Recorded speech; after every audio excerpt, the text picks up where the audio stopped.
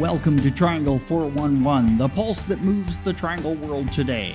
It's a vibrant collection of stories, medical breakthroughs, what's trending, social good, events, and boundless other adventures. A conversation pit of comedians, authors, chefs, sports figures, experts, the common and the uncommon. Here's the host of Triangle 411, Mary Innsbrucker. Hi, friends. Getting organized. It's a dream for some that often turns into a nightmare.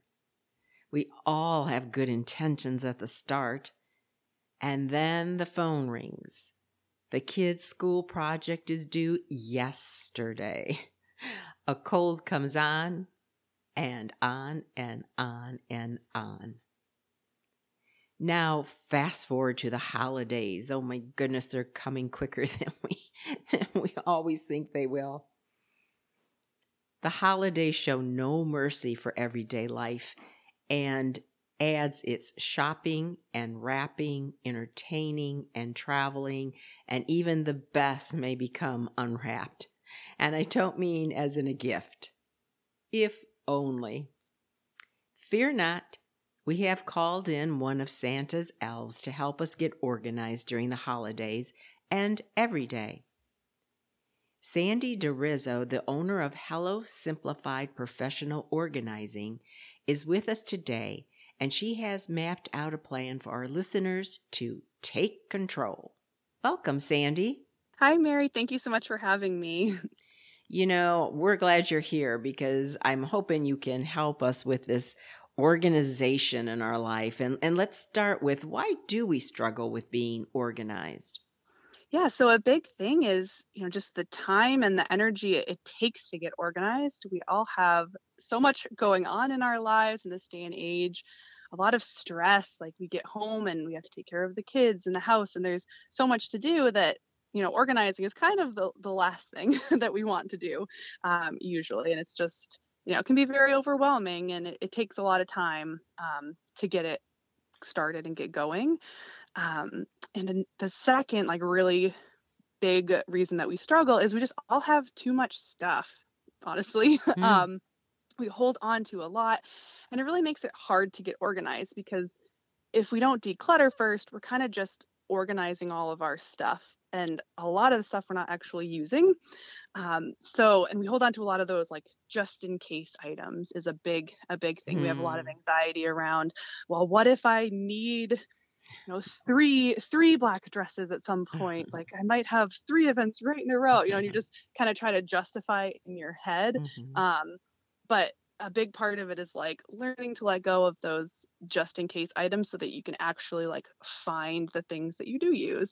And not having like a designated home for items. So we don't really know where to put things away because we haven't chosen a spot for them to go. The last thing is there's just so much social media pressure as well.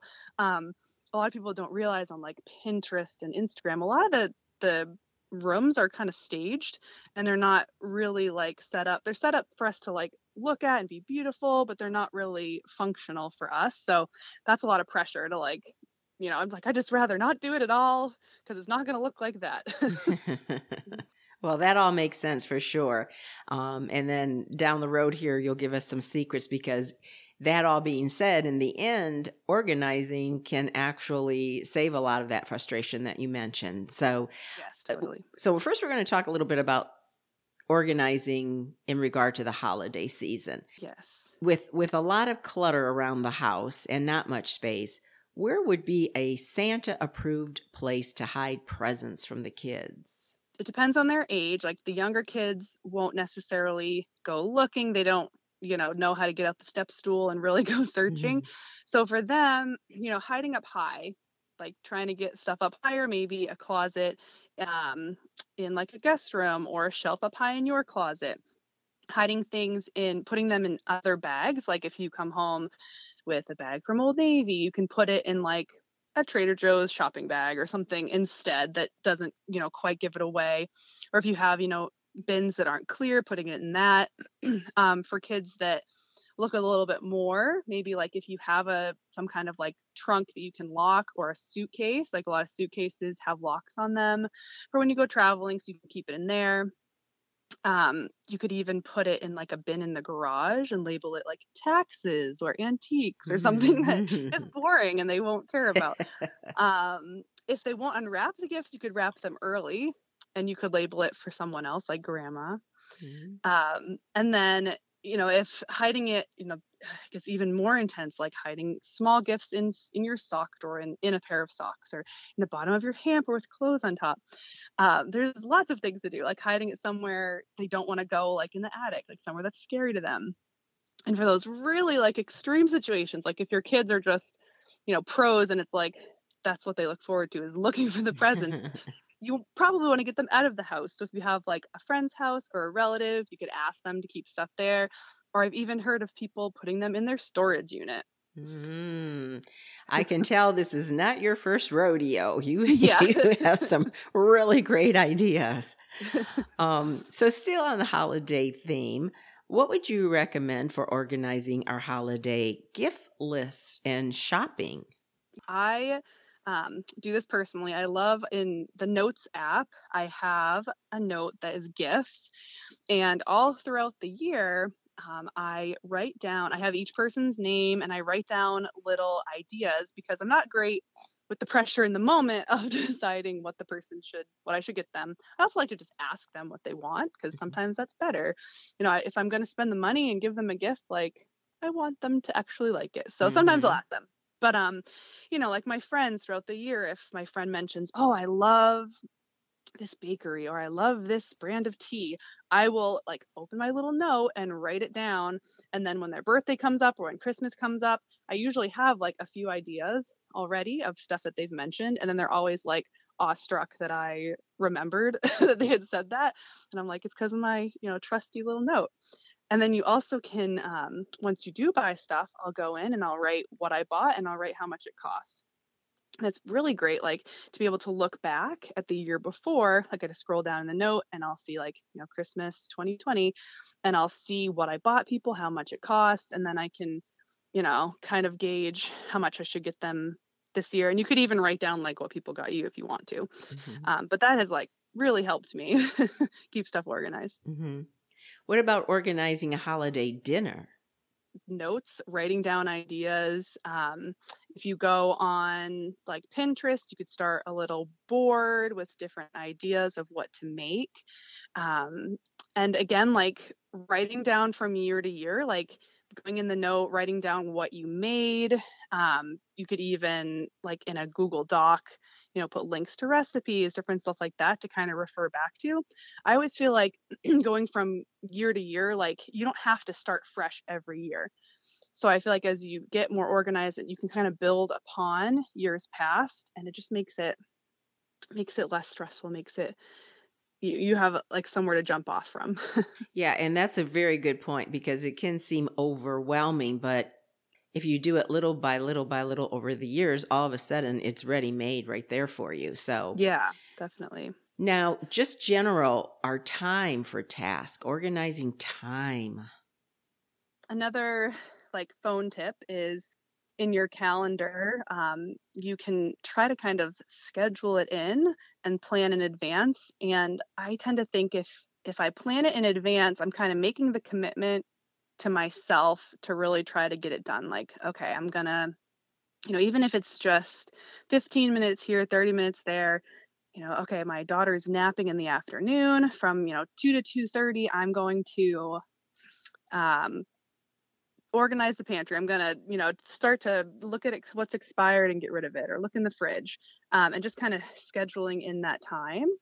Also, syncing calendars like with your spouse, and you can color code them. So I really like the Calendars 5 app. That's just an app that I use. I like the layout a lot. And yeah, you can have different colored calendars. Like I have yellow is all of the family stuff that we're both involved in. And then, purple is my work and blue is my just regular home, non work stuff.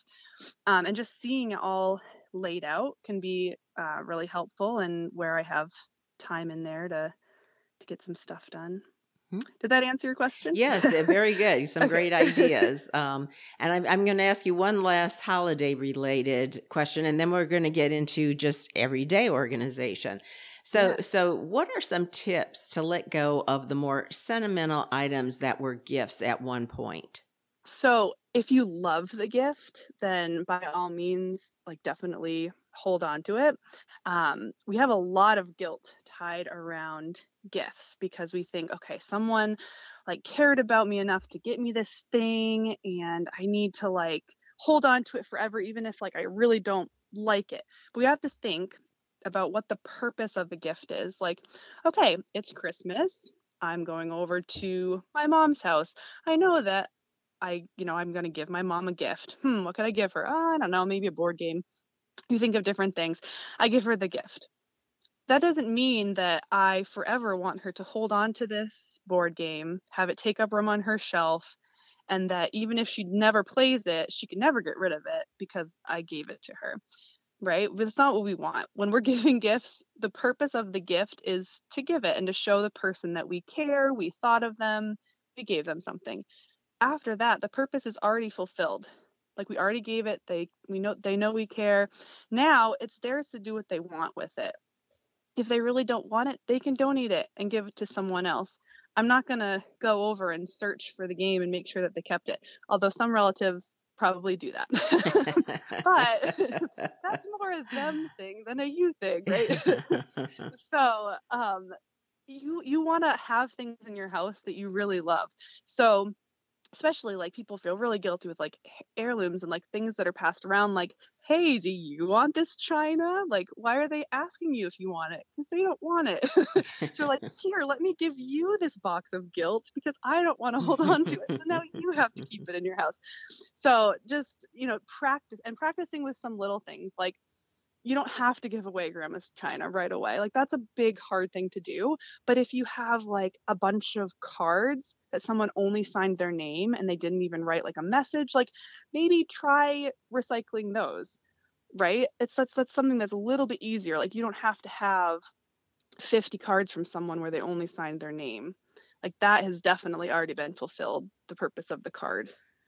I like the idea. I've heard this from time to time, and I'm not very I'm not very crafty, but sometimes the solution, let's just say with a piece of china, keeping maybe like just a couple plates instead of the whole set, or Yes. turning it into, some people, you'll see this at craft shows where they take a teacup and the little plate underneath it and make it a hanger for an outside decoration. And so you still Yeah. can have it and get rid of the rest of the set, but there's still the presence of grandma, etc. So Yeah, and also taking pictures of items, because really it's about a lot of it is about the memory too, like especially with sentimental items.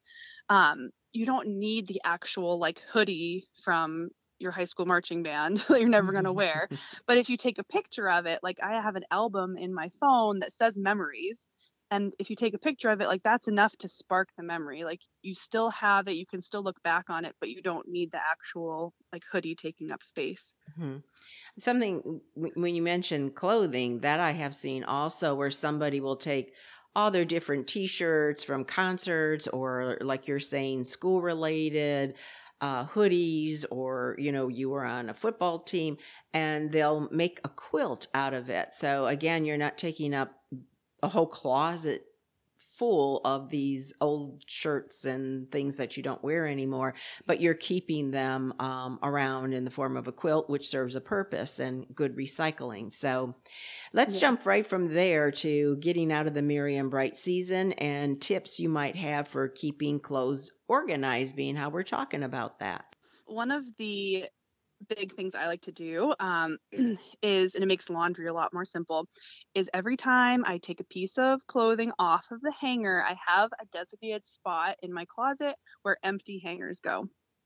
Um, and it just makes it a lot easier when it comes time to put your laundry away. You just grab all of the hangers and they're there. Other than trying to search in between all of the clothes for all the empty hangers, it just becomes kind of a habit. And I found that really helps.